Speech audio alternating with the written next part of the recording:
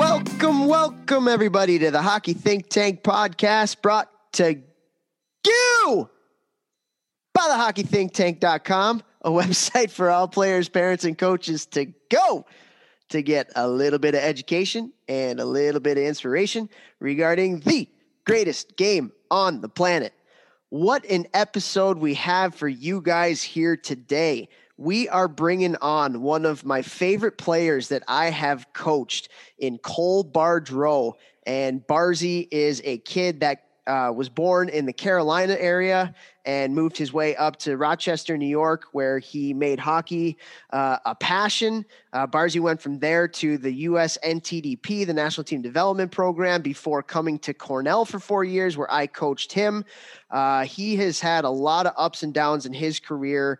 We'll talk about an injury that he had while he was at Cornell, right after he won a gold medal with the World Juniors for Team USA.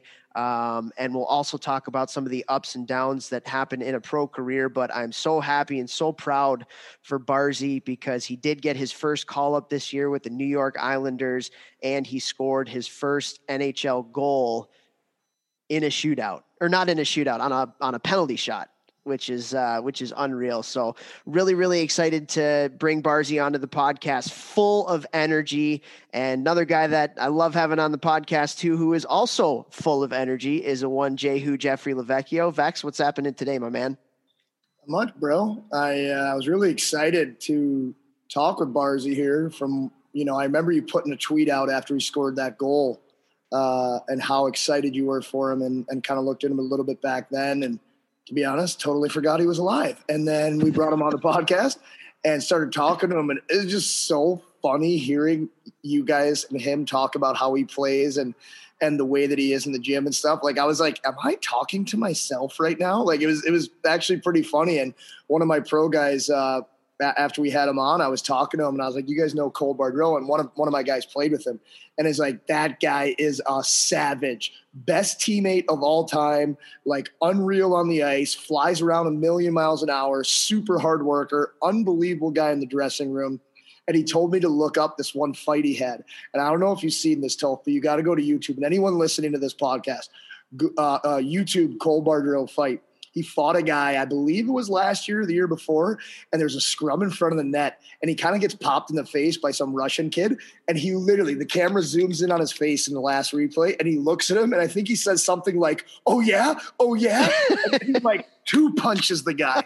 Like, while he's being punched in the face, he looks at him, and you see his eyes light up, and he's like, yeah, bang, bang, and just dummies the guy. And we watched it in the gym. The boys were going nuts. It was so funny. I was like, yeah, I would expect that that's how that guy plays, a ball of energy. Like, so that was really cool to kind of talk to him and go over the podcast, and then have some of my pro guys who played with him tell me some stories. Unreal guy, unreal stories, and love that he earned his way into the NHL.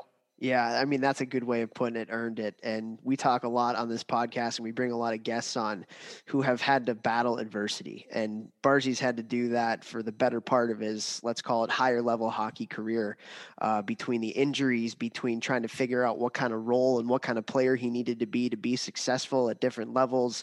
And yeah, I mean, we've had those conversations between the two of us, and just how difficult it can be to figure those kinds of things out when you get to college, and even junior in college, but especially pro hockey.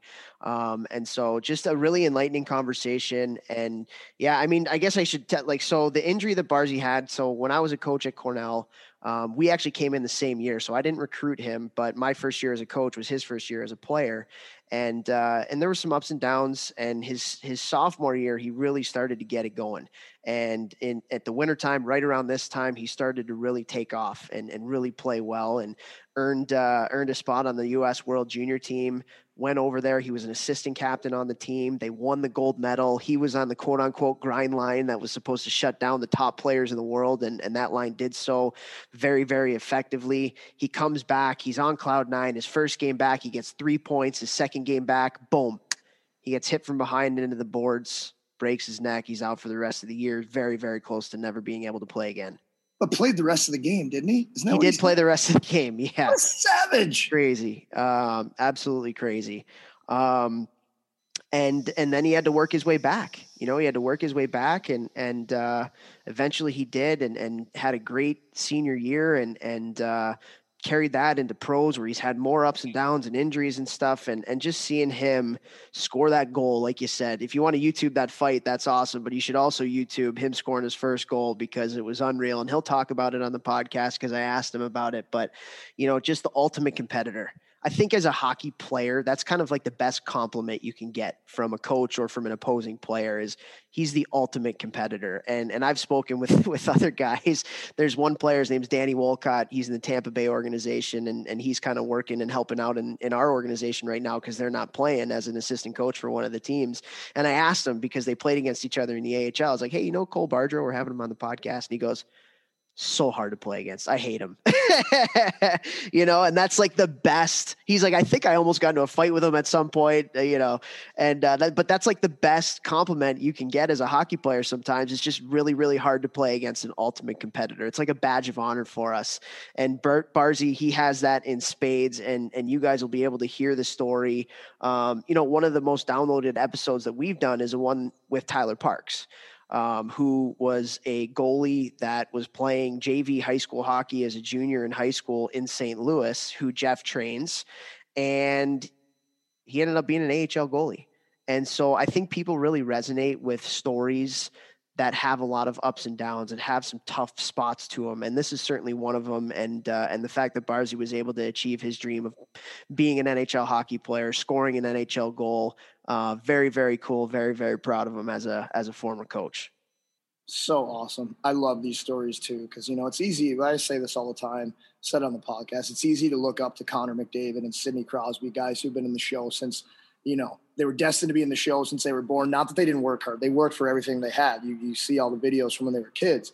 But like when you got a guy who's really through college, junior, pro, had to battle so much adversity to get that one game or make it to that next level and stick. It's just that's more like everyone else who's going through these type of journeys. And I think that people should really look up to them. And to give a quick update on Tyler Parks, because of what's happening with COVID and AHL, East Coast not knowing if they're going to play, NHL, who knows when they're going to start. He actually just got on a plane, or he's about to get on a plane in 2.5 hours. He just signed in the Slovakian Extraliga, so the top league in Slovakia, which is a really good league in Europe. So he's going to be playing there for the rest of the season, unless the AHL comes back and he gets a contract there. But he's still doing big things. So for everybody who was wondering about him, he's still crushing. I love it. That's so cool. Good for him. I should say too, so in my team building that I do, and I'm doing a lot of distance team building right now, just with COVID and everything. So I get different teams or organizations on Zoom and go through my team building stuff.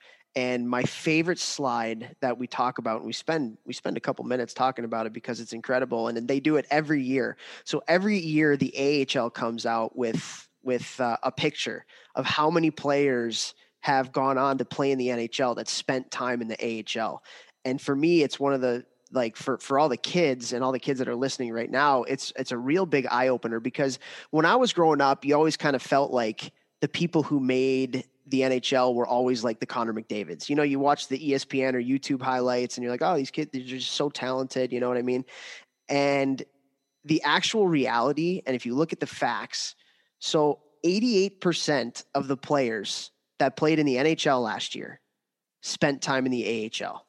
88% of the players that played in the NHL that last year spent time in the AHL. Almost 9 out of every 10 players on a team. So I asked them, so what does that mean to you? And they're not really sure at first. That means 9 out of 10 players at some point in their career were cut. 9 out of 10 players at some point in the players that are playing in the best league in the world were told, you know what?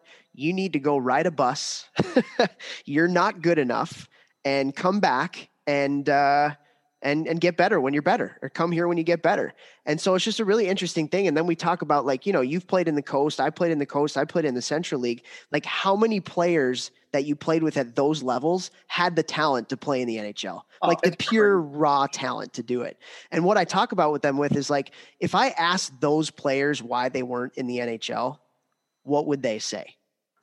And the majority of them would say, I got screwed. It was my coach. It was my agent. I wasn't put in the right situations. It wasn't the right role, blah, blah, blah, blah, blah, blah, blah, blah, blah. The guys who were in the NHL, when they got sent down, it was, I need to get better. I need to take this as an opportunity to learn that I'm not good enough right now yet. And I just need to get better. It's not the circumstances, whatever. It is the circumstances at times. There's a luck factor to it and who gets injured and all that kind of stuff. But at the end of the day, like, those people take control of their careers and they don't blame anybody else but themselves when they get sent down. And because they have that attitude, it puts them in a much, much greater situation to be called back up again. And it's my favorite part. It's one of my favorite slides that we talk about on the team building stuff. I actually just did 3 over the last 2 weeks. I did one with Columbus Junior Blue Jackets. I did one with the Long Island Gulls. And last night I actually did one with Highland Park High School in Illinois.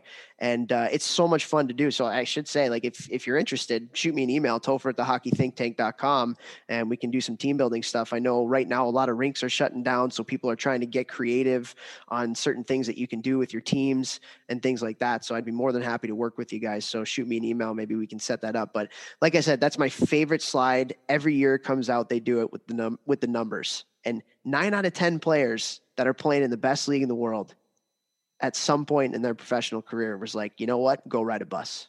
Come back when you're better.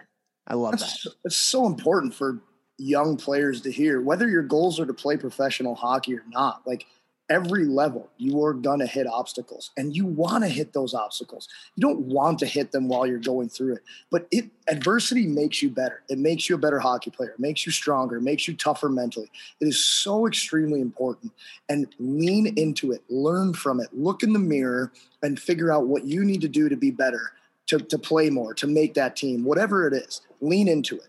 For sure. It reminds me, we had, our conference a couple of years ago in Chicago. We had an agent named Pete Rutilli that came and spoke to us, spoke to everybody that was there. And one of his biggest things and one of his biggest pieces of advice as an agent was, you don't want to hit your first adversity when you're 23, 24 years old.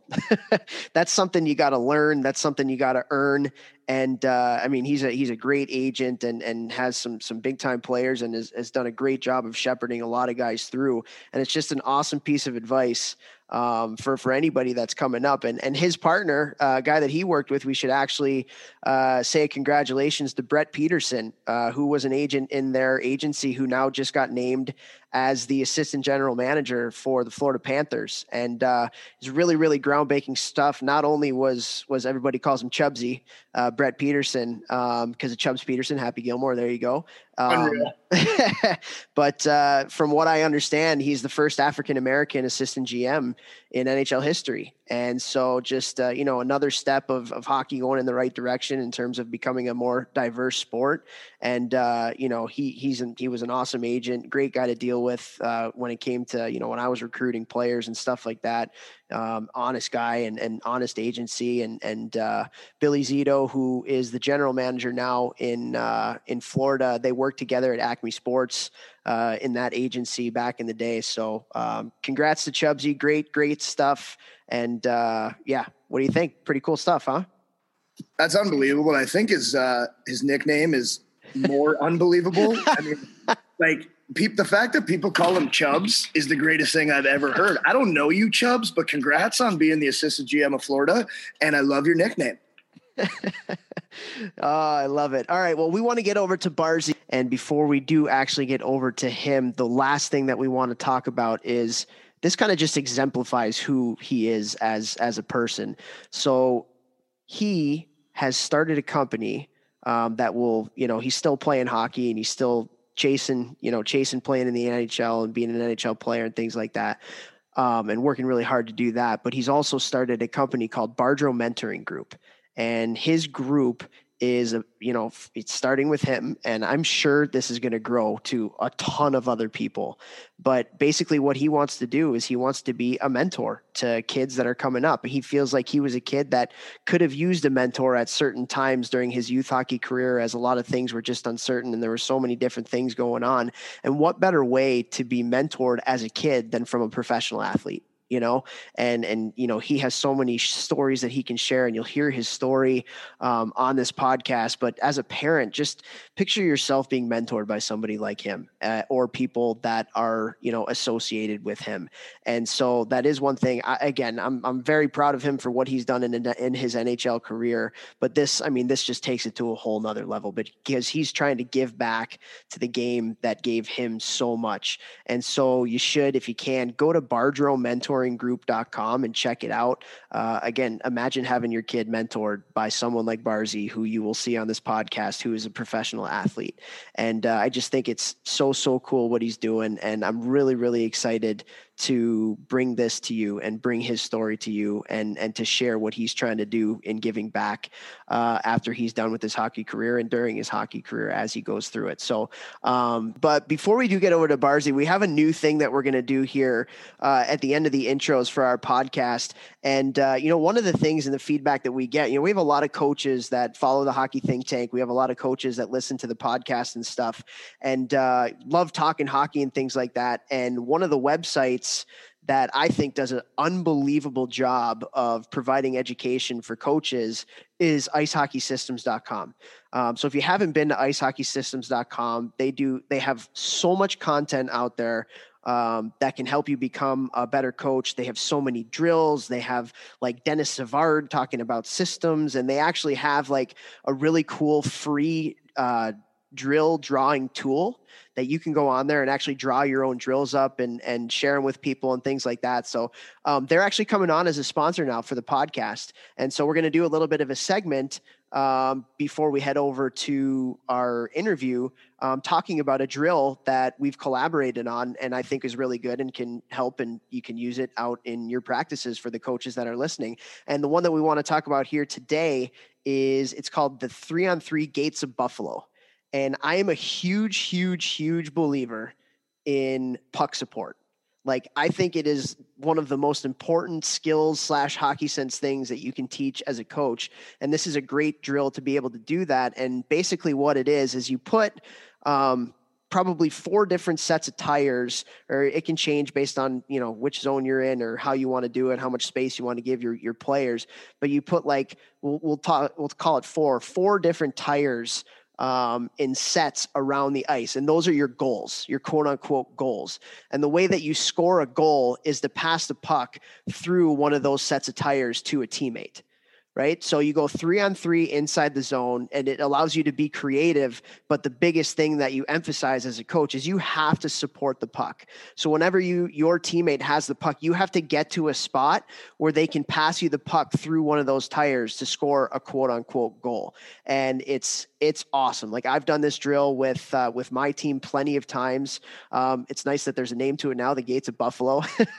Easy enough. And but they have so many drills like that on their website. They actually helped us put a drill page on our site at thehockeythinktank.com too. And it's just a great collaboration with a company that does a fantastic job. So they're coming on as a sponsor. We're going to talk about every week one drill that's on the site. And if you haven't been there yet, I'm sure a lot of people that are listening to this that are coaches are familiar with it. But if you're not, go to icehockeysystems.com. It's a fantastic site. Yeah, we did that drill with Mike Barra, the head coach that I coached with 2 years ago, or the last 2 years, I guess.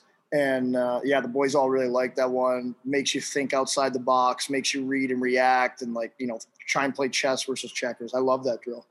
Yeah, and it puts the onus on the players without the puck, because they have to get to spots. Like, they have to work hard to get to spots. And how many times as a coach are you talking about that? Right. And it's a nice way of learning too, because they have to think a little bit outside the box. It's not your typical, pattern of a game where you're playing, but they have to think outside the box to get to certain spots so they can get the puck. And it's awesome. Love it. Okay. So with that, so they're coming on as a new sponsor. Our title sponsor is Gel Sticks. And they've been with us from day one, pretty much when we started having sponsorships. And, they have the best weighted training sticks. And again, now that we're in quarantine, a lot of rinks are shutting down. This is a fantastic way. And Jeff, you talk about it all the time. Like, now's a time where you can separate yourselves from other people. There's a lot of players that are playing video games all day now. There's a lot of players that are just kind of sitting around wondering when they're going to get back to rinks and when things are going to become a little bit more normal again. So this is a time where everybody's in this little lull period that you can really separate yourself from the competition. And so gel sticks is a great way to do that. Awesome weighting training sticks. Jeff uses them in the gym, uses them with all the players that he has. I know a lot of different people who use them on the ice with their players and stuff like that too. So go to gelsticks.com, GELSTX.com. Use the coupon code ThinkTank, one word, and you'll get a nice little discount on your sticks. Jeff, Train Heroic? Train Heroic. Just want to thank them, one of our sponsors as well. That's where all my programs live. My Train With Me team, which has actually been so sick. Toph's been doing it. I'm up to 40 people now that are doing the exact training program that I am. You could use this in season for younger hockey players or the coaches, moms and dads. You want to work out in a way that's going to make you elevate your life. That's what I'm using that stuff for. And it's been really cool to have retired hockey players, ex-hockey players, hockey coaches doing it with me, because you're going to learn a ton of stuff doing that program that you can then teach your kids, no matter how old they are. You can teach them correct form and stuff. So that's been super exciting.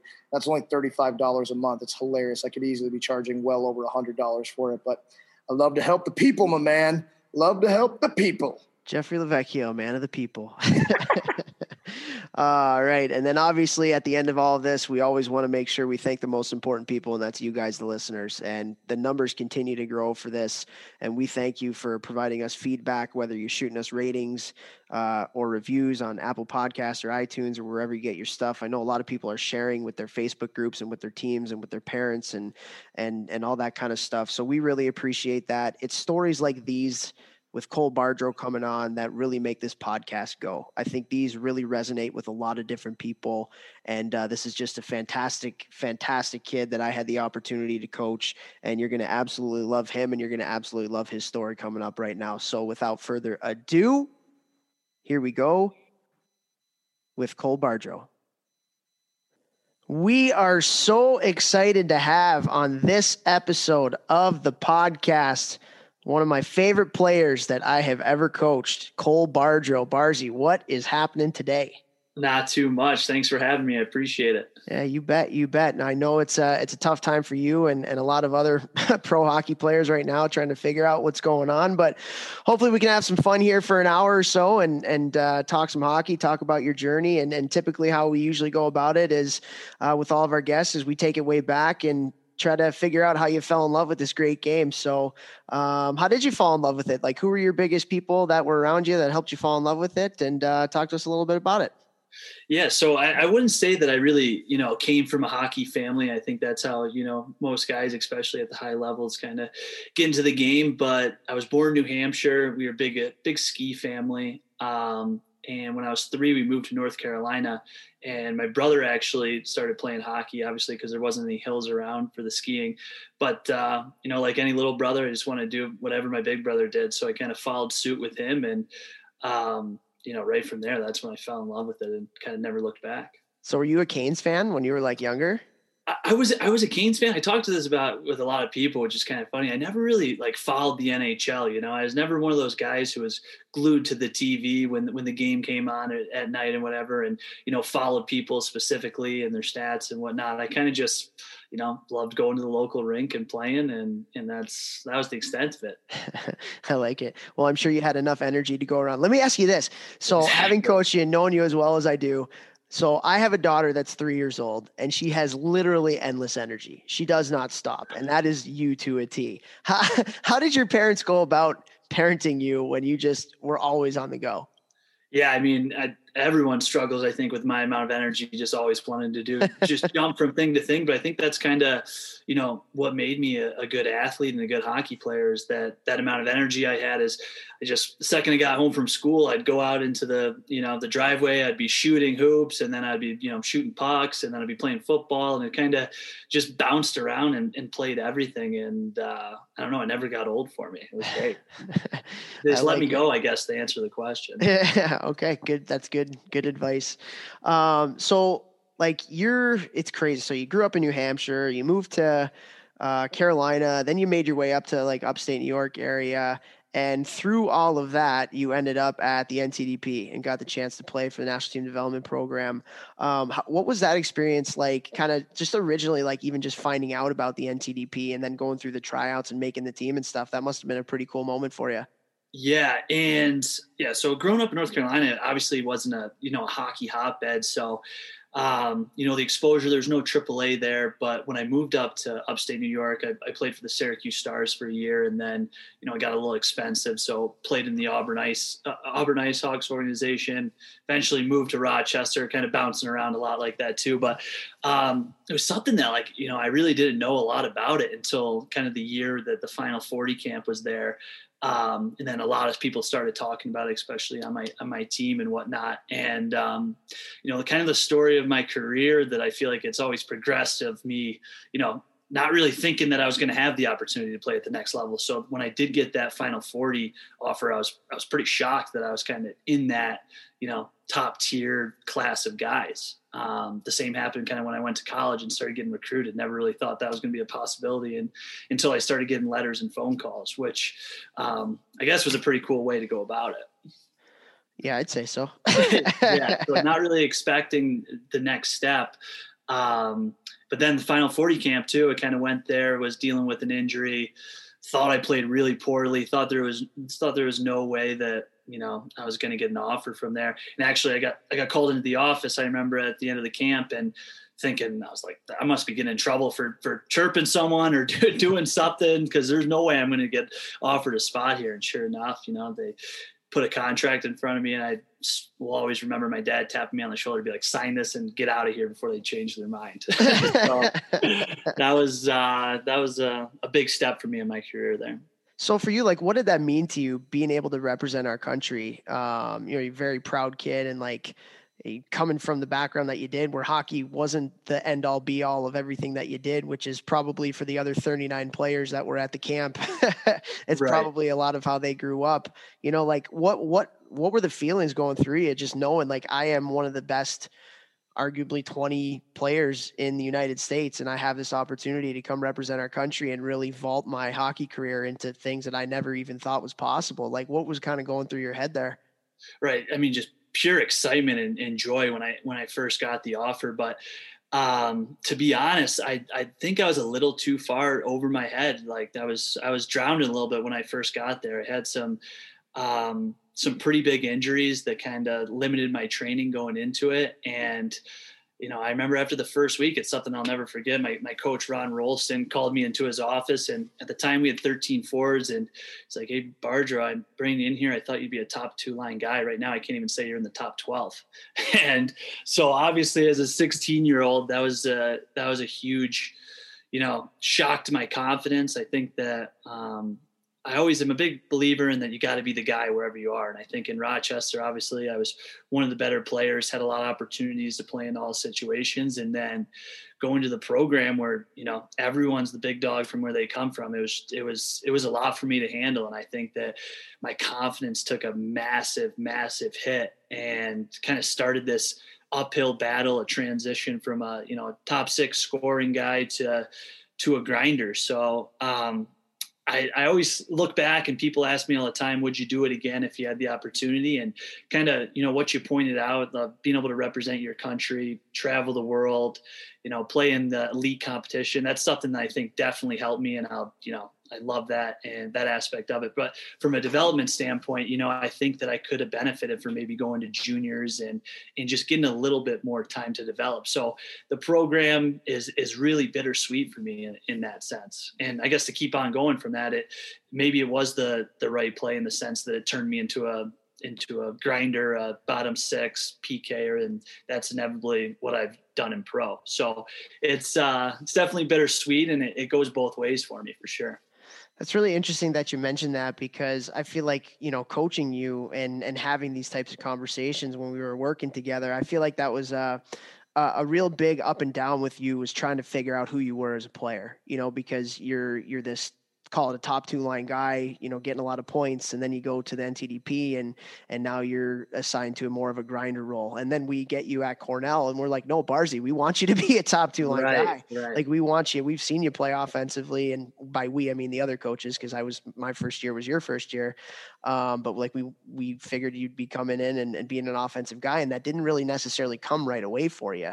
It took a little bit of time for that. So how did you kind of manage just like those two different roles and being asked to be two different players? And that must have been pretty tough for you, especially you came in as a true freshman to Cornell, from 16 to 18 years old. Right. And going off the true freshman thing, like I said, I think I definitely could have used some time to develop in the USHL or some other junior league. But, when you're at NTDP and you have all these guys committing by the time they're 16 and 7, you kind of you want to run with the crowd. You don't want to be that outsider that's doing something that the rest of the team's not doing. So I definitely think I would have gone back and played with juniors, but going back to that balancing act, I think it's something that I still struggle with today.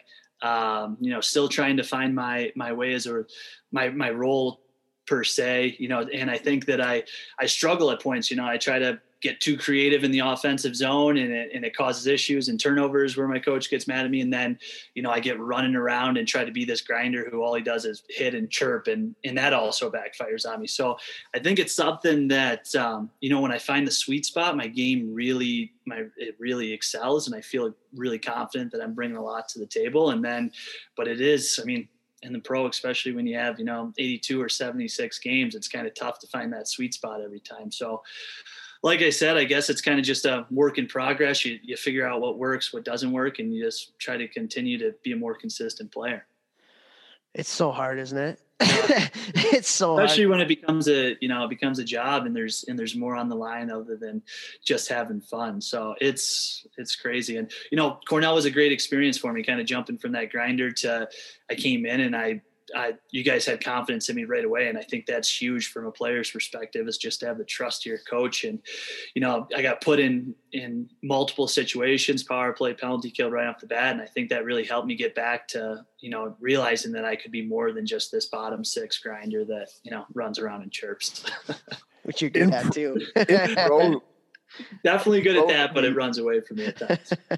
In pro, do you feel like a pressure from the NHL club that you need to have points to get called up? Because I was kind of in a similar situation, a similar type player, it sounds like. And I remember it was either like the assistant GM or one of the scouts in Boston being like, you're kind of an in-betweener. Like, you have skill, but you are not skilled. Like you can play that bottom six role, but like you're not a fighter. And back then, like fourth line guys were just fighters. So like, I always felt pressure. Well, like I got to get points if I want to get called up, but I also like have to play like block shots, like finish hits, be in guys' faces. But like, I always felt like I couldn't do either of them without focusing on one of them. And I always kind of would get caught in the middle. But like you said, every now and then I'd find that sweet spot and everything would go right. But I always felt like I was caught in between. Like, do you feel a pressure for one way or the other that you think will make you an NHL, regular? Yeah, absolutely. I feel like you're reading the inside of my brain there. And that's something that, I've struggled with my whole 4 years. And I started my career off in Philly and, never got a shot with them. And that was something that was really hard for me, as I felt like they always told me, don't worry about points. You're a bottom six guy, just be energy. But then at the end of the day, the only guys that were getting called up were the guys that, were leading the team in points. So it just didn't make sense. And then when you see those types of guys get called up, then you try to flirt more towards the skill side of your game. And that's where, you can get in trouble. But I'll tell you what, like going to the Islanders, it was a breath of fresh air. I, kind of got brought in. They said, we see as the bottom six guy, but we know there's more potential in the tank. And, it was the first time that I felt like they were an honest organization in the sense of, they don't call up on need. I had think I had 2 points in my first 30 games there. And one of their, fourth line centers went down and I got the call instead of the guy leading the team. So it was just kind of reassuring to show that they call up guys based on need. And I guess that gives me reassurance to find that sweet spot a little easier, that I don't need to push for those extra points and I don't need to push for those offensive chances, that I can just, play my role and be successful that way. That's awesome and super smart of you to focus on that. And that's great. You're an organization that is doing that. I'm sure that definitely helps you to be like, points matter, but they don't matter. Like if you're going to get called up, you're going to go up there and be a fourth line guy. So why not play that way in the American League? That's awesome. Yeah. And I think that, when you do get that reassurance, when you get opportunities by, staying in your role, I think it's easier not to, it's inevitable that everyone's going to grasp onto that point situation. That's what, everyone wants points at the end of the day, but I think it is, like I said, a little easier to stay in your lane of a bottom six role guy when you're getting rewarded for doing those things. And I think, to be honest, eventually, I think if you do stay in that role, that the points come naturally. It's kind of weird how that works out too. It's all about, and I think some of the best coaches, they're really good at this. It's about finding what the best version of that player is, and then encouraging that player to playing to their identity, and don't try to be somebody that you're not. Figure out what your potential is and how you can get there and what that means. And then just coach that player to the best of your ability to get to the best of their ability. And that's a tough thing to do though. And especially in pro hockey, when you're juggling all these things, like it's crazy. And I think that, to be honest, I think that everyone really struggles with that, whether they're a skill guy or they're a bottom six guy. I think that's they might see poised and confident from an outside perspective, but I do think that that's a inner game between the ears battle that most guys fight. Yeah, no doubt. And this is really interesting conversation, Barzy, and a lot of it ties into what I want to talk about next, and that is your sophomore year at Cornell, your second year at Cornell, because you were really starting to come into your own. Like you had kind of had the first year as a freshman year where you were kind of, like you said, figuring it out a little bit, who you wanted to be, and then you really came out of the gates hot in the beginning of that second year. In Ivy League, you only play 9-10 games at the beginning of the year, which kind of sucks, but right. You get through that and you're playing well. It seems like you have your mojo and you're going and you're confident and all this kind of stuff. And you get rewarded. You get rewarded by being asked to be on the World Junior team for USA, and you become an assistant captain on that team. Your team wins the gold medal. You were on I think it was probably self-proclaimed grind line with I think it was Hartman and Pitola, right? Those are your two line mates. And you guys were tasked. You guys shut down Nugent Hopkins, right? That was the line for Canada. Oh, well, we shut him down, but that was our claim, that we were shutting down the other team's top line. So. Do you remember who else was on that line for Canada? I remember Nugent Hopkins.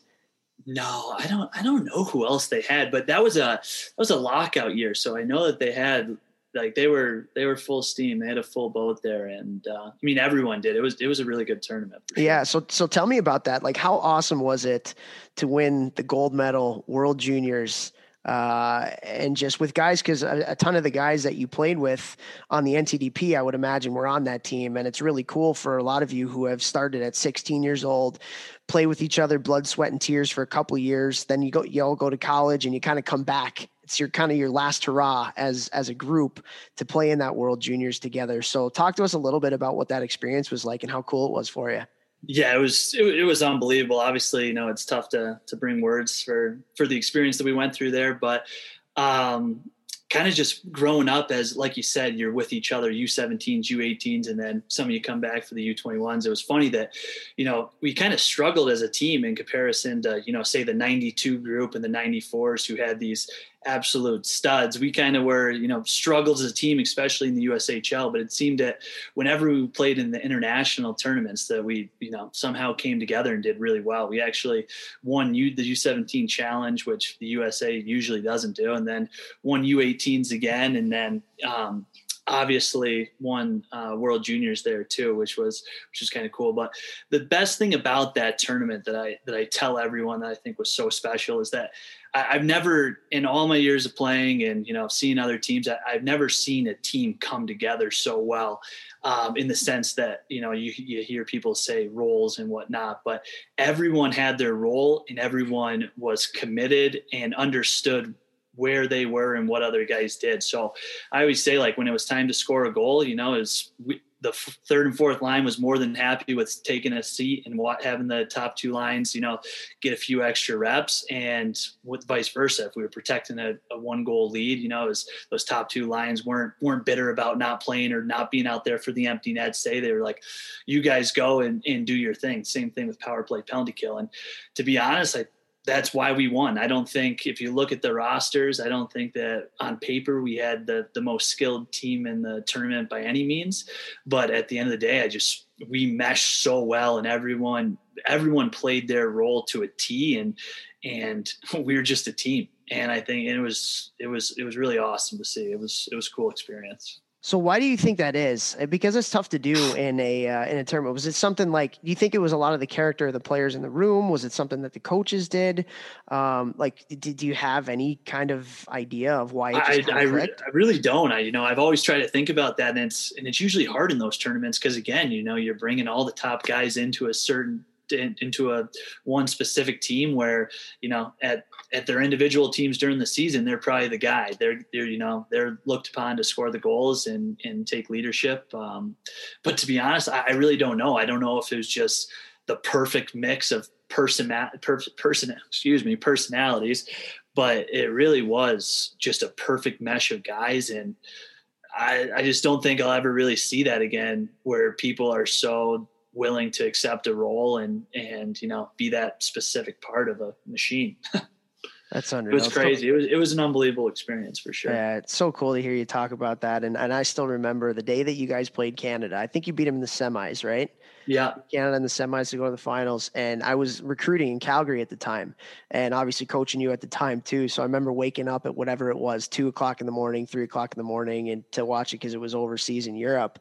And obviously I'm watching TSN because I'm in Canada, and World Juniors in Canada is World Juniors in Canada, right? So I remember when you guys beat them, and then they had the TSN panel afterwards, Bob McKenzie and James Duthie and all those guys. It was like literally somebody died. It was literally like somebody died. The Americans beat the Canadians in the semis, and the Canadians were done, and they weren't going to be playing for the gold medal. And I remember just a smile on my face, just after watching you guys play and knowing you were there. And it was just, it was pretty funny. It was a pretty unique experience watching Canada lose to the US in Canada that time. It was like I said, I really can't put words to it, but we also seemed to just really come to a team that got better throughout the tournament. I think that's a big key to success in those, shorter tournaments, is whatever team ends up getting better as the games go on will obviously have the most success. And it just seemed like we kind of figured it out during the preliminary rounds, and then each game in the knockout round, we just got better and better and better. And I don't know, it was an unbelievable ride. It was awesome. Love to hear that. Well, this is where the story gets a little bit tough, right? This is, you come back again. We talked about, you're finding your stride in your sophomore year, and you're playing really well, and you have all this confidence, and you go to World Juniors, you're an assistant captain on the team, you win the gold medal, just absolutely flying high. You come back first. I can't remember, was it the first or the second game? It was definitely the first weekend, but okay. So the second weekend, or the second game, your first weekend back, we're playing against RPI, and you get hit from behind into the boards. And we didn't know it at the time because you're a tough son of a bitch, and played the rest of the game. But what we didn't know was that you broke your neck. And that was, you go from an all-time high to an all-time low. And so take us through that. I mean, we've talked about it, and I remember going to the doctors with your mom and them giving you the tough news and everything, but take us through, that high to that low just situation. Yeah, it was, going back to the sweet spot, I guess, right as World Juniors had wrapped up and I was coming back, I felt like I'd found that sweet spot in my game. And, to be honest, probably even to this day, that's the most confident I've been as a player. And, even at Cornell, wasn't a huge point guy, but I remember coming back that first game and I think I had 3 points at Union, just absolutely feeling it, and the next game kind of was in the corner in the first period and, went to make a quick cutback and got hit from behind, didn't get my chest up. And I remember at the time, I lost sensation in my hands and my fingers. And I was like, I'm in some trouble here. But, by the time Ed Kelly, our trainer, got out to me, I kind of just thought that maybe I cracked a rib, had a concussion. The sensation went away. I was like, okay, I'm just going to skate this one out. And, ended up finishing the game again, kind of knew something was going on, but obviously didn't know the severity of it.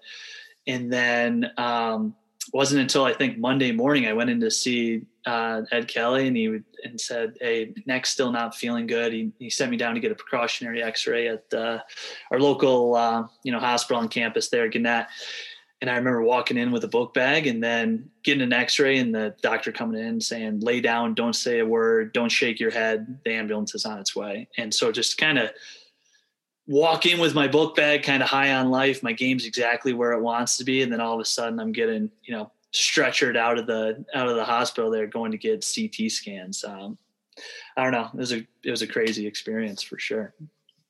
That's I remember that time and getting that news and just feeling for you. I think as a coach, you go through a lot of ups and downs with your players, whether it's your relationship with the players, them going through stuff, whether it's hockey wise or personal wise and all that kind of stuff. And just to see, because Barzy, like you were the kind of guy that always brought the energy. Like you always brought the energy to practice. You always brought the energy to the locker room and knowing, first of all, that number one, you were going to be hurting and we didn't know at the time what was going on. Like, is this a career ending injury? Is this just something like we had no? So your first inclination is for you. And then you think about the team and you think about, well, who's going to bring that smile every day? Like people enjoy being around you. And it was just it was a shot to everybody, just feeling for you and what you were going through. And then seeing how we were going to have to move forward without you. It was tough. But with that, obviously had a lot of really good guys in the room. And what was that like being around and how much did the guys support you? What was your family like at that time to kind of help you through? Because eventually we found out that you didn't need to have surgery, which was right. Thank God, but also you were going to be done for the year. So take us through your mindset as you were kind of coping with what happened and being out for so long and being away. Yeah, I've always done pretty well with injuries, to be honest, kind of just try to, well, you've had a million of them. Yeah, exactly. Kind of find, but this one was super unique in the sense of the final diagnosis or the road to recovery was that I had to wear a neck brace for 24/7 for 4 months. So, and on top of that, I, couldn't do any physical activity, couldn't, wear a backpack. I had to get a rolly book bag to go around campus. Oh, that's right. Yeah. I remember that now. Yeah. And then on top of that, you kind of have the mental, the piece of it where, you hear a broken neck and I'm like, man, I can't do anything here. Cause if I make one false move, I'm going to be paralyzed, So it was a weird dynamic to try to navigate. Usually when you have an injury, say, you broke your foot or something, you can still go and stick handle in the shooting room or something like that to keep yourself busy. And then, if it's an upper body injury, you can kind of, jump on the bike and get a sweat in or whatnot. But for me, and, you've noted to it too, and that's definitely,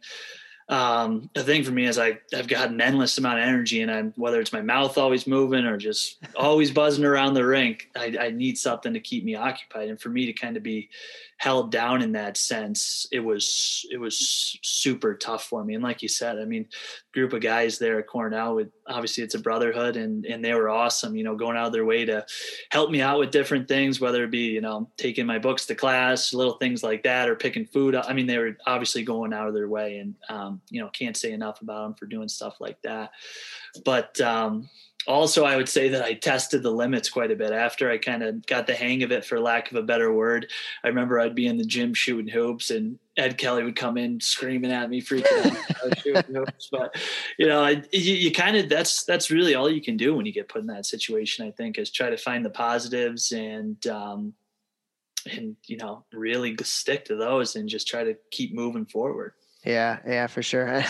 I remember I started feeling a little bit better about it because you hear about it and then get the chance to talk to you. But then the first time you came back to the rink, you got the neck brace on, but there's still a smile from ear to ear and you're bouncing off the walls. And it's just like, okay, Barzy's okay.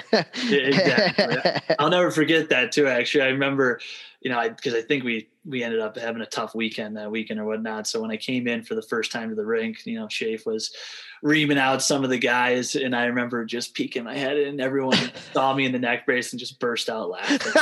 I was like, okay, at least I can provide some comic relief here. I do have to say that one of the hardest jobs I had as an assistant coach, especially to Shafe, and it was similar when I was at Miami with Rico Blasi, was there's some times where a coach just says something like being strict and stern, but it's absolutely hilarious. And they don't really understand because they're so pissed off that it's like, it's actually kind of funny. And then as an assistant coach, you can't laugh. Exactly. Like, I mean, oh boy. As a player, that's when you just look at each other and start giggling too. But yeah, Shafe definitely had a lot of those one-liners that I wish I kind of, kept a pen and notepad. Handy. Yeah. So, I mean, that was obviously an extremely tough time, but you persevered so much through it. And I wanted to talk about next because you played the next year, you were able to play the next year. And then your senior year, I feel like is really where things kind of took off. And I specifically remember you coming in to me and being like, let's do this. Like, I want this. Let's go.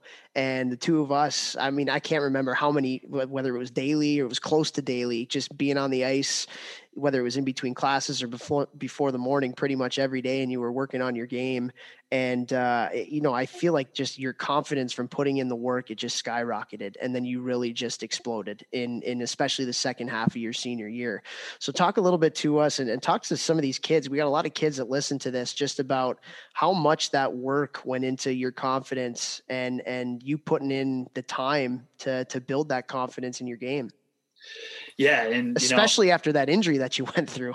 Right. But I think too, before the injury, kind of, being like we said, at the pinnacle of my career and knowing where I could be as a hockey player, I think just knowing that is what really, set me full speed my senior year. Is like, I want to get back to that point. I know that I have that in me and I just need to put in the work at this time. So again, you talked about confidence. And I think obviously the biggest thing for confidence is preparation. And if you know that you can, if you know that you have that ability, really all you got to do is put in the work. And like you said, I just remember kind of being like, let's get our extra reps in the morning and hopefully that translates into the game. And sure enough, it did for me. I kind of, again, found that sweet spot. And unfortunately, I think we had a pretty tough year that year. I think we were battling with injuries, Lowry, who was one of our top guys, went down. I think everybody went down. Yeah, exactly. We had a lot of injuries there too. But from a personal standpoint, again, I was seeing it come to fruition from all the hard work I was putting into it. And it paid off big time. So that was good. You know what the other thing is too, Barzy, that I think about when I think about you and your play is like, you obviously put in the work to become the player that you were, but I feel like another reason why you've been so successful and have been able to play games in the NHL is just the joy that you play with when you play the game. And, there's certain players that you coach and there's certain players that you play with who play because they're good. They do love it. Like they to a certain extent, but it's just kind of something they've been good at and they put in the work when they're asked to. And then there's other guys that just absolutely love to play the game of hockey, So I wanted to ask you how much you feel like that was a big part of you becoming the hockey player that you were and being able to get to the pinnacle.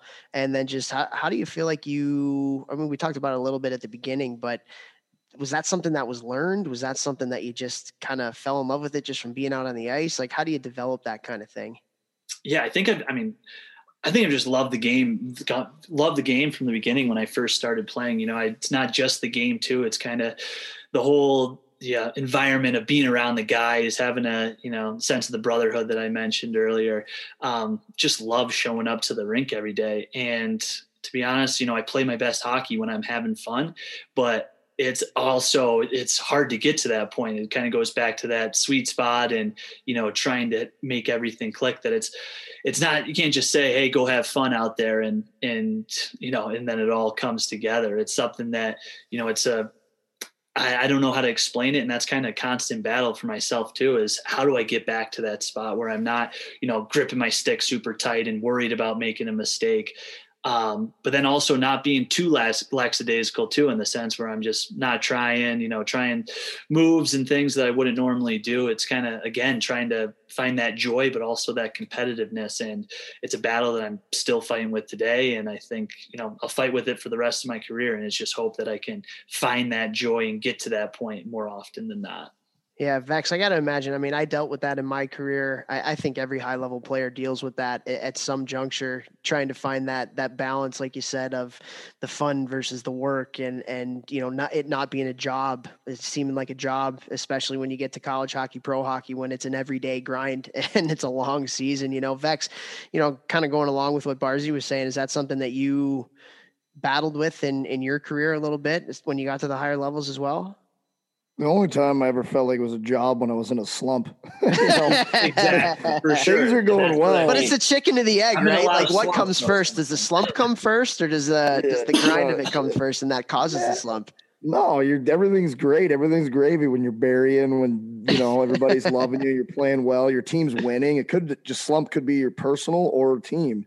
And then if you get on a team where you go on 3 games in a row, 4 games in a row lost, the sky's falling, you're just like, oh my God, is this ever going to end? And, then it becomes a job. Then it's like, all right, what do we got to do to get back to this? But when you're winning, everything's fun. So, I mean, it's like, it's not even a job. You're lucky to be in that position.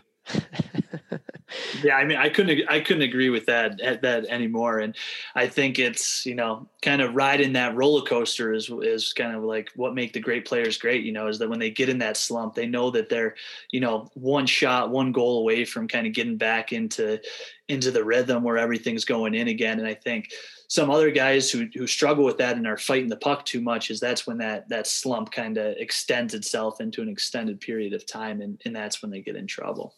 Yeah. And that's why I feel like as a coach, it's so important. Like you can hold guys accountable and you can be hard on guys, but I think there always has to be an underlying principle of I believe in you, because it's easy for everybody says you got to be strong mentally and self-motivated and all that kind of stuff. But there's nobody in the world that's self-motivated and self-confident enough to not have support and be confident. So as a coach, that's such a delicate thing that you have to really be mindful of. Is yes, you have to hold people accountable when they're not doing things right, but the player always has to feel like you believe in them in some capacity or another, in your skills and your play and whatever. And it's a tough thing to balance as a coach sometimes. I think that's something that we forget about, especially when we're pissed off and our emotions get the best of us, but I do think that's so important is that belief, and the coach believing in the player and the player believing in themselves. And then, the players believing in each other and believing in the systems and the structure that you're playing and believing in each other. It's a lot of it is just about belief, and that comes from a overall overarching, all encompassing kind of thing, because nobody can do it alone. Yeah, absolutely. And I think that, Shafe's kind of a perfect example of that. I think he's obviously got a reputation for being a hard, strict coach, and, kind of being a grinder. That's something that I've always prided myself on, is, being able to take that harsh love, that the yelling and whatnot. But at the end of the day, like you said, you can put up a facade of being this tough guy, but at the end of the day, you also need to know that coach believes in you, has trust in you, and, wants to be in your corner. And I think that's something that coaches, like you said, it is a fine line, but when coaches do go out of the way to say, after they say they ream a team or a specific player, and kind of just go up to them and give them that tap on the shin pad and say something in their ear like, hey, I believe in you, you're better than this, whatever. I think that goes way farther than most people think. Yeah. And just that accountability factor, Jeff, you talk about it all the time. Like it has to come from a place of I know you're better than this. It's not like you suck. It's like, I've seen you be better than this. I know what you have in the tank, and I want to see you get back to that point. All right, what can we do to help you get back to that point? Because coaches can't be I believe in you all the time. If it's a false sense of like, right now you need to be better. And it's a great, I think the great coaches really do a good job of that. They're hard and they're stern and they're tough, but they also have this underlying kind of personal characteristic where they can get guys to believe in themselves and believe in the team. And it's so important for individual and team growth and development. Absolutely. I think you hit the nail on the head there for sure. Yeah, I mean, like I've seen it in my own business for 9 or 10 years, however long I've been doing it in the gym and helping guys on the ice with it too. Just like you yell at a guy, go back to like my junior career where coach would just scream at you. And it's like, well, I'll go do it, but like I don't believe in myself. And like I might not be able to do it as well as if somebody was more like, I know you can do this, but you're not right now. Like I need more out of you. Like saying that gives you can't give anyone confidence, but like you're almost giving that player confidence, like saying, I believe in you. You're not doing what you need to do right now, but I do know that you can. So let's figure out a way for you to get your ass in gear and do what you need to do because I believe you can do it. Instead of just, you suck, you're not doing it, get on the bench. That doesn't motivate anyone. That doesn't help anyone find their confidence, find their game, find the belief in themselves. That's the biggest thing the biggest problem I have with coaches that coach from that militaristic point of view. Like that doesn't help anyone at all. Like I know very few players that could get the most out of themselves after something like that consistently over and over versus the other way where you're saying the same thing and you're still coming down on that player, but it's just in a way that is from a more positive place, which helps them, which helps the team, which helps everyone. Help me help you, Rod. Help me help you. What movie listeners? Tweet at us. Oh, Instagram, Jeff. He's verified. Just so you know. Instagram. Yeah, I don't look at Twitter that much. All right. So Barzy, so we get through your senior year and you sign your first pro contract. You're free. Sign your first pro contract with Philly. What was that like? What were the feelings just signing that contract after all of the stuff that you went through? Yeah, absolutely. And again, it was one of those situations where, I didn't think that I was gonna, play pro until kind of up to the last minute, I guess, in that senior year when you mentioned that I kind of came on and I started getting some attention, but I still like going through the process up until then. I didn't really think that was going to be a possibility so for then kind of that contract to actually be in front of me, it was so surreal. I remember tell this to a bunch of guys too. It was funny kind of being a broke college student and then signing that first deal. And I was like, man, I can't wait to just get guac on my burrito at Chipotle every time.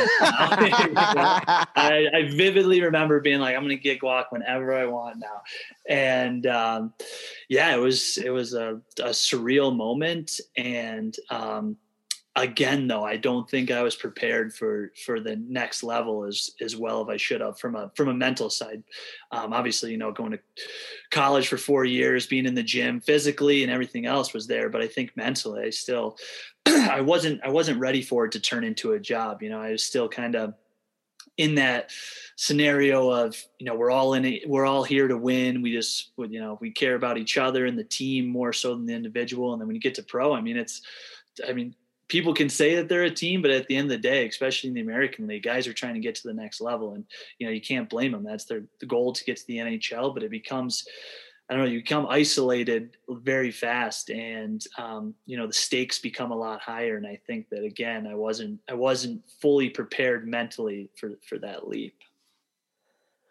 X, does that ring a bell? My situation was just so weird because it was like cloud nine and then nothing for a year and a half. So I wasn't thinking I'm going to get guac on my burrito. That wasn't the first thought going through my head. I was thinking, let's make it rain. No, I'm just kidding.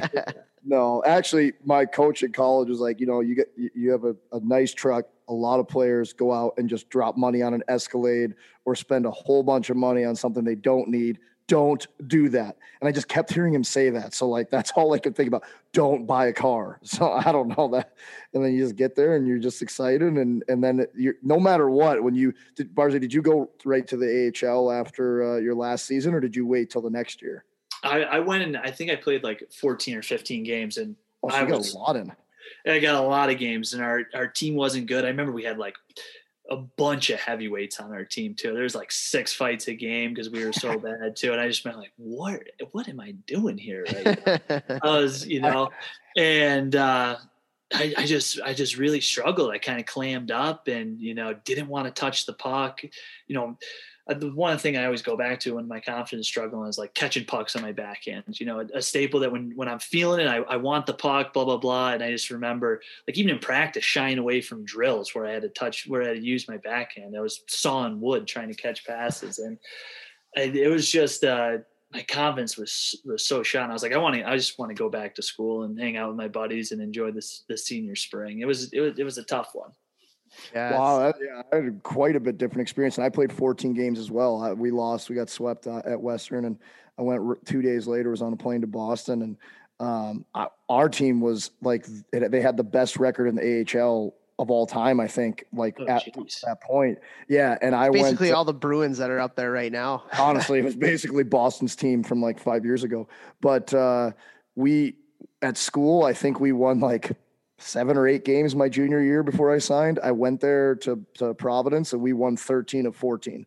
So I was like, this is the greatest thing ever. Pro hockey's funny. We'd get 2 to 3 days off every week. End of the year, the boys are just winning every game. So like, it was like, I was on cloud 9 when I went there. So I definitely had a different experience.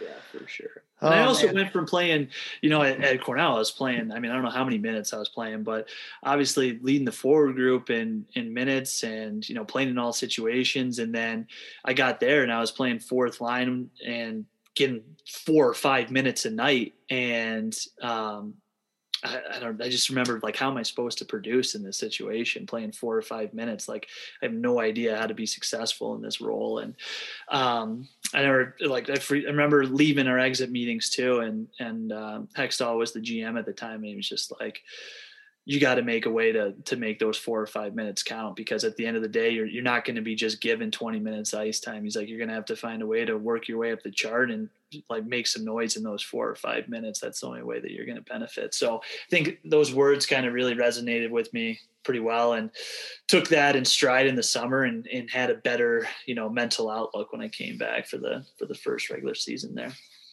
Is there anything else? You said you worked hard in the summer. Is there anything else you did? Because I think that specific situation actually happens to a lot of players going up in levels from probably like 13 to 14-year-old AAA players every year they go up. You might be the big dog, first, second line on your 14s team, but then you get to 15s and now you're third or fourth line. Or it might happen to a guy from 16s to 18s, 18s to midgets to college to pro. So, that always would kind of happen to me as well. So is there anything mentally that you did physically? Like what did you do to kind of be okay with that and change it going into the next season?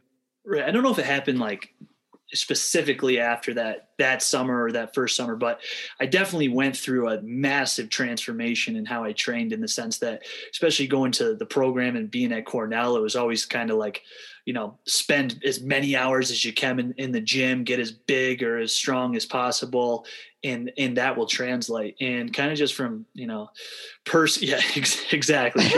Jeff's shaking his head. Just from personal, I just always got hurt from it. And I think that was a big thing. I actually missed my second year training camp because I got a sports hernia, and I know it's from kind of overstretching and overtraining in the summer, to be honest. So I kind of made this transition from, stop trying to be a hero in the gym, which was hard, and focus more so on my skill development. And like you touched on, mentally too, is after my second year, I really, the mental game is what kind of clicked for me, that I think kind of got me to that next level. But I started putting in a lot of work to my mental game, whether that was, meditation, talking to our sports psychologist, or reading. There's just, my mental game really developed after my second or third year. And I think that's what took me to the next level, because, and that's something that I would preach to young kids. Obviously it's important when you're younger, you got to get bigger, stronger, faster, but there comes a point where, weights aren't going to score goals the same as,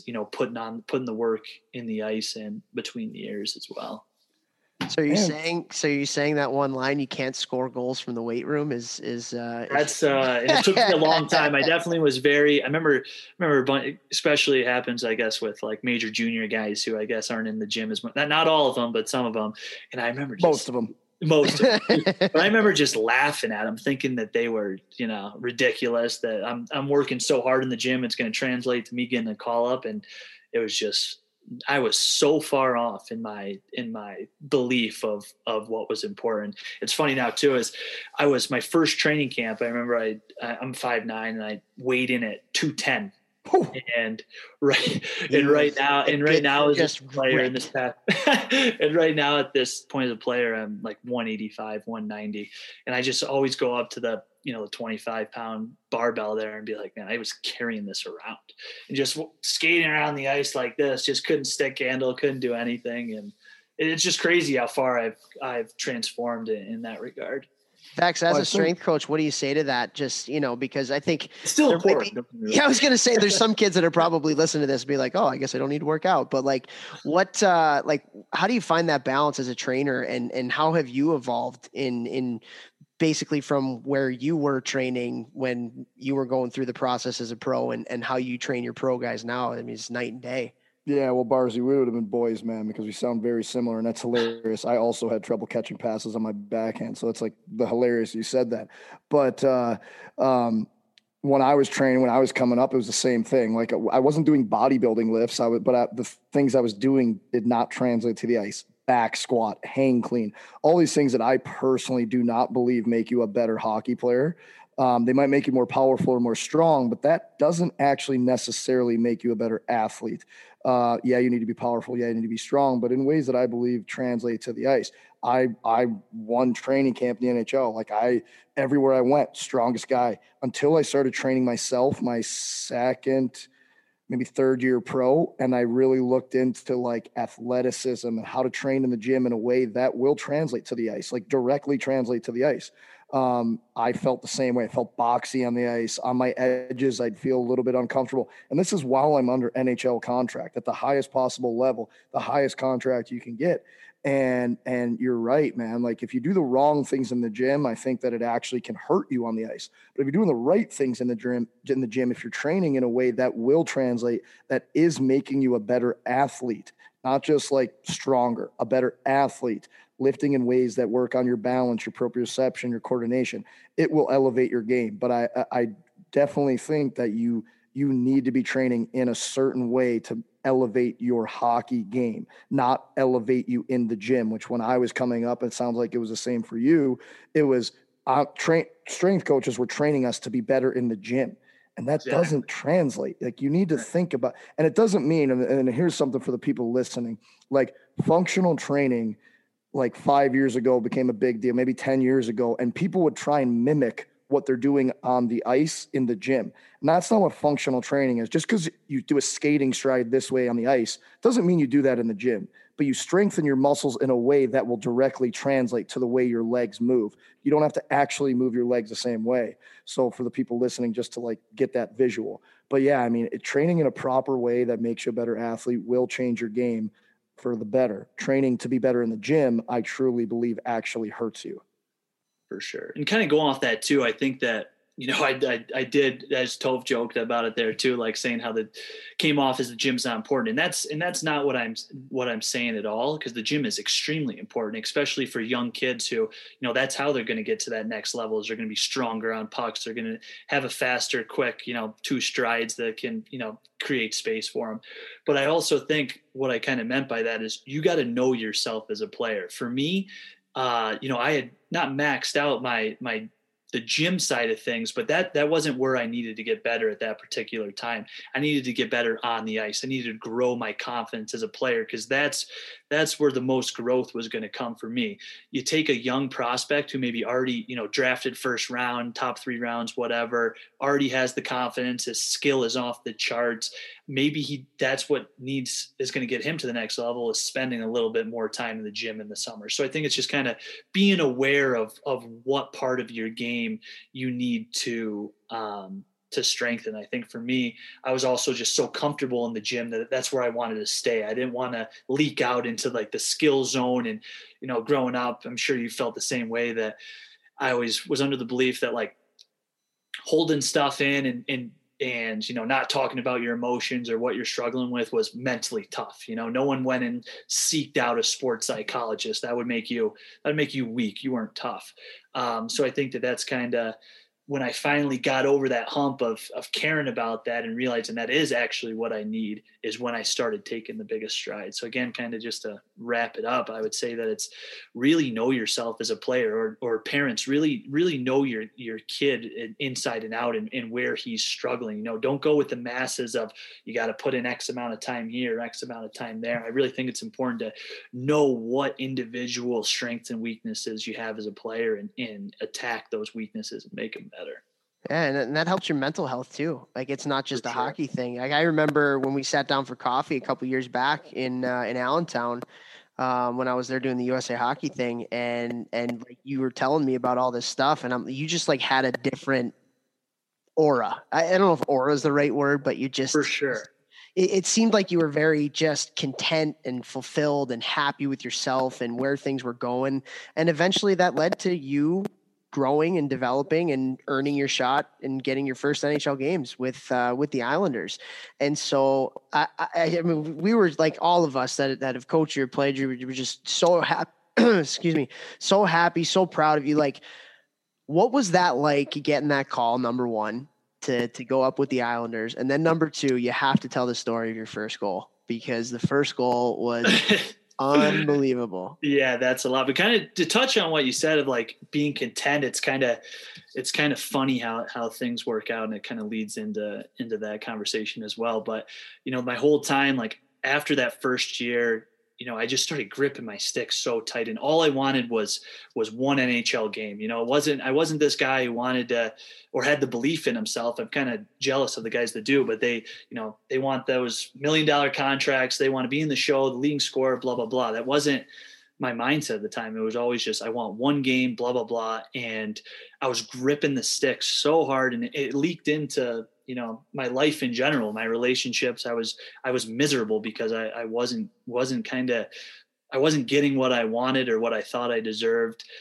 And it was spilling into everything. But that summer before we had coffee there, I finally, like I said, I picked up the phone and got over that stigma of being mentally weak, and called our sports psychologist there in Allentown, Jared Spencer, and started working on this, and kind of just working on my mental game and being content with what I had. And long story short, I'll never forget it. The day before I got called up, I remember talking to one of my best buddies back home and just being like, man, I'm happy. I'm satisfied. I really, even if I never get the shot in the NHL, like I'm content being a hockey player, showing up to the rink. I'm playing hockey for a living. This is awesome.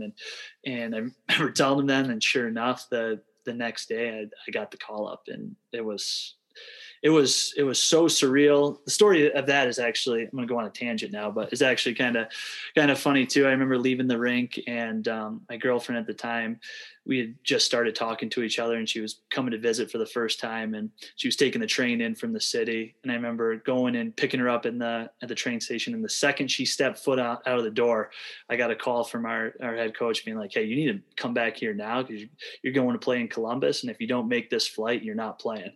And I remember, so I obviously had come to the conclusion that I wasn't going to get my shot. And I just have all these emotions running out of me. And she steps off with her bags. And I just remember being like, I'm sorry, but you gotta get back on the train. I got somewhere to go here. And, you gotta go. I gotta go. So I head back to the rink, and I'm wearing joggers and my dad's plumbing company sweatshirt, I remember. And they called me like, where are you? You're going to miss the flight. And I was like, I'm just going to get a suit. He's like, don't worry about a suit. Get here now.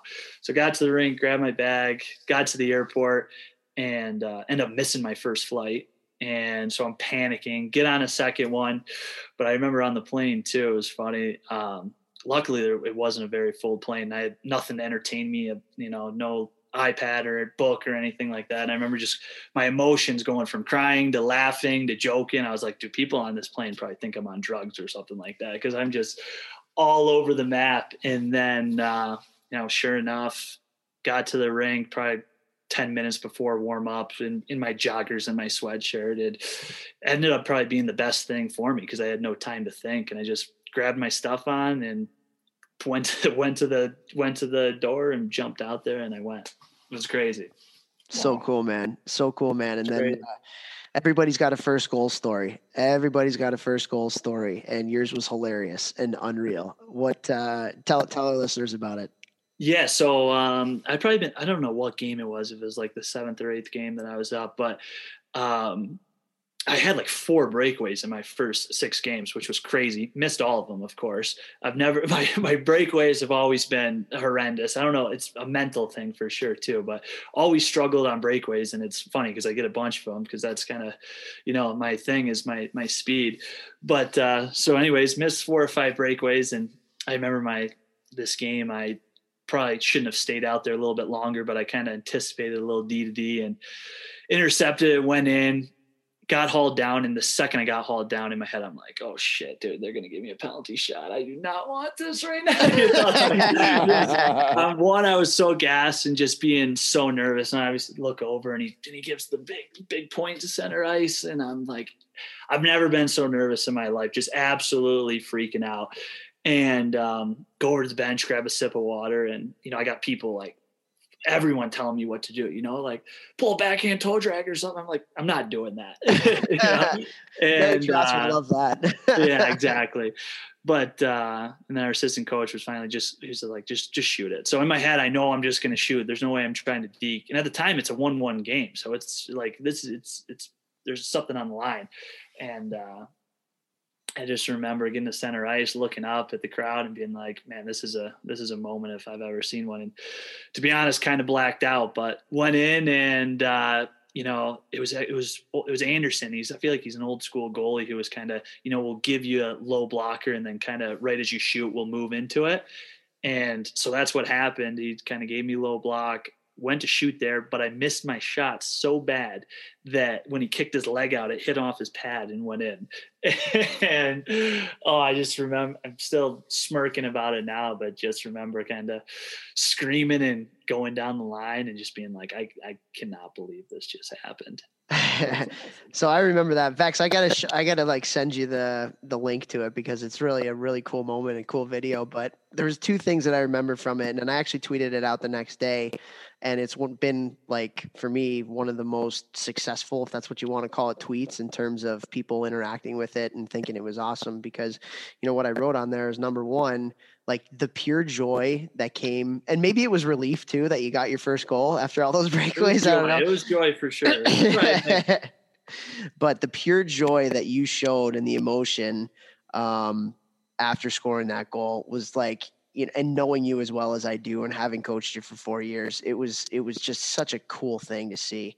And all of the stuff that you went through with the injuries and the ups and the downs. I mean, there's very few times, if any, I've been that happy for a player that I've coached. It was just a really cool thing. But the second thing that I thought was really, really cool was, you had only been up for 7 or 8 games, like you said, but to me, the biggest thing that I took out of the clip in watching that was how excited your team was for you. Like, your teammates on the bench went absolutely bananas and they were so happy for you. They were so pumped, and like, that's not common, especially for someone coming up that's only been with the team for 7 or 8 games. Like, they were like, the coaches were all like smiling from ear to ear. The players were all so excited and they were so happy for you coming to the bench. And like, so what was that like, that reception that you got from the bench and just all the emotion going through you after you scored? I mean, I don't even know if you can talk about it. It's more of an emotion thing, but take us through it.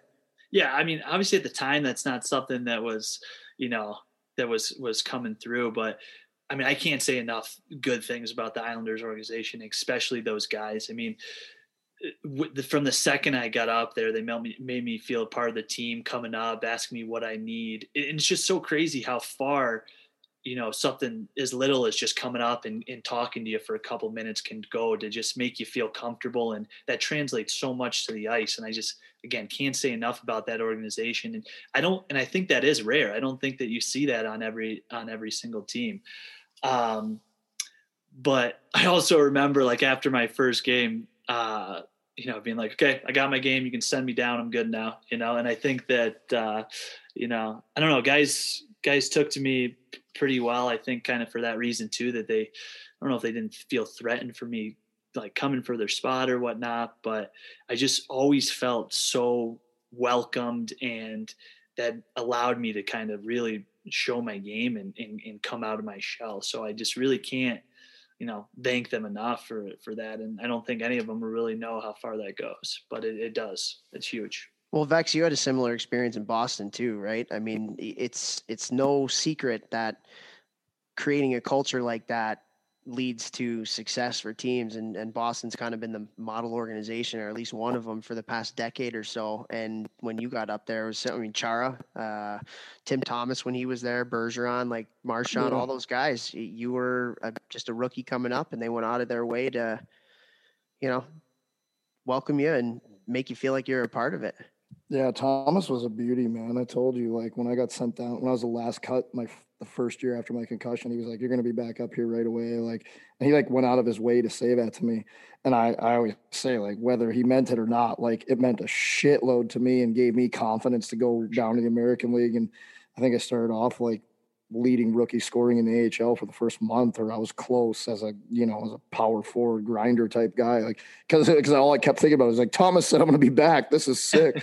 Like, those, so any players like listening to this, it doesn't matter what team you're on, college, junior, whatever, amateur. Like, if you're an older player or a better player on a team, like, go out of your way, talk to the younger guys, introduce yourself, like, talk to them in the line and practice, tell them what they're doing well. Like, be there to mentor them, because not only is it going to make you a better leader, it's going to make better friends. It's going to make your team better. It's going to make the organization better.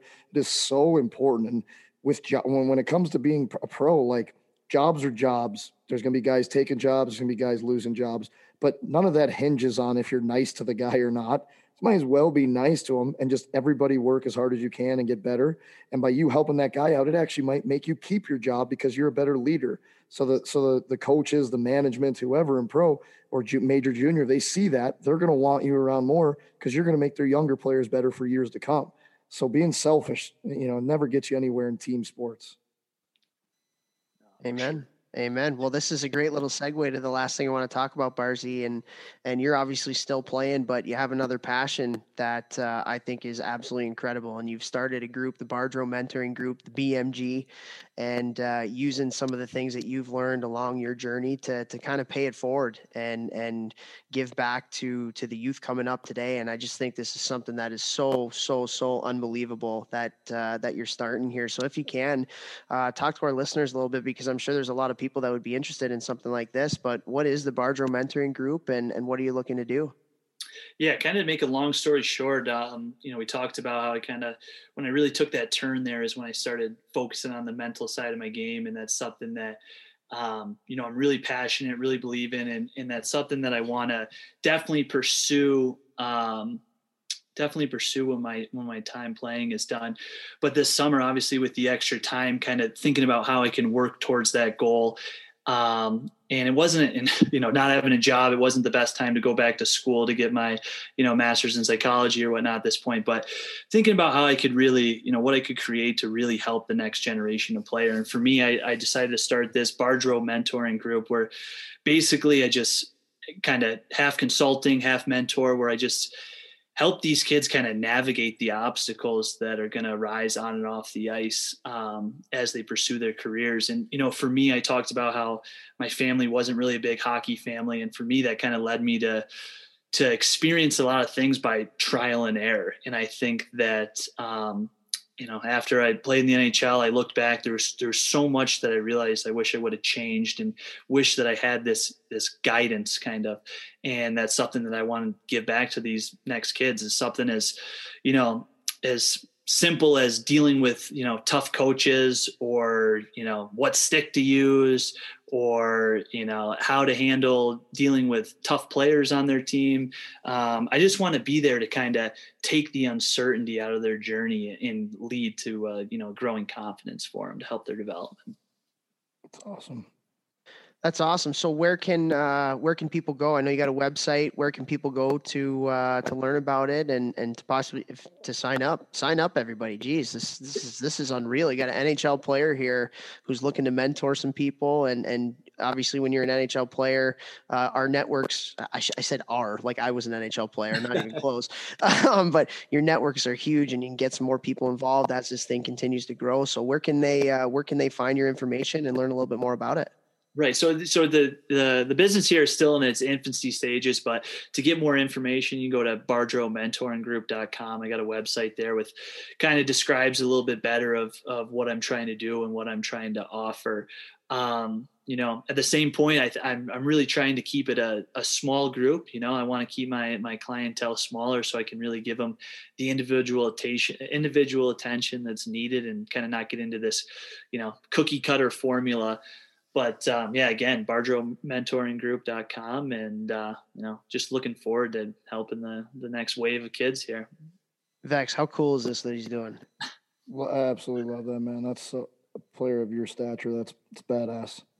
Like, this is a game changer. Like, if this is a legitimate game changer, I think, because I think our game and our youth hockey, Jeff and I are both very much involved in it right now. There's a huge need that's not even doing it justice for the kind of need of mentorship in youth hockey for these players today, with just the way that the game is kind of going, with it being so professionalized, so young, and even mental health being something that is talked about more and more nowadays, and especially during these times of COVID. I mean, we talk about mentorship all the time and how important it is. And here's an opportunity to kind of get that from somebody that's gone through the ringer and somebody that's experienced the highs and the lows and all of that kind of stuff. So I agree. This is just such an awesome thing that you're doing, man. And I know it's going to be a home run, and anything that I can do to help, you just let us know. I appreciate it. Yeah, I'm looking forward to it. I really think that it's going to be beneficial, and I just look forward to helping these young careers and helping them, hopefully avoid some of the roadblocks that I definitely smashed into head first along the way. So. You and us both. Yeah. We all do. Yours was literal, a roadblock head first that put you out for a little bit. But you got through it, and that's everything. We talk about resiliency and how it's one of the most important traits you can have for being a successful player and human. And you are, my friend, are an extremely resilient, awesome kid. And well, you're not a kid anymore. I say that because I coached you, but but so awesome to get you on this podcast. So awesome for all of our listeners and our groups here to hear your story. And it's just an incredible story. So appreciate you taking the time to coming out here today and chatting with us. And I'm sure we'll be in touch here soon. For sure. I had a blast. Thanks, guys. Appreciate it.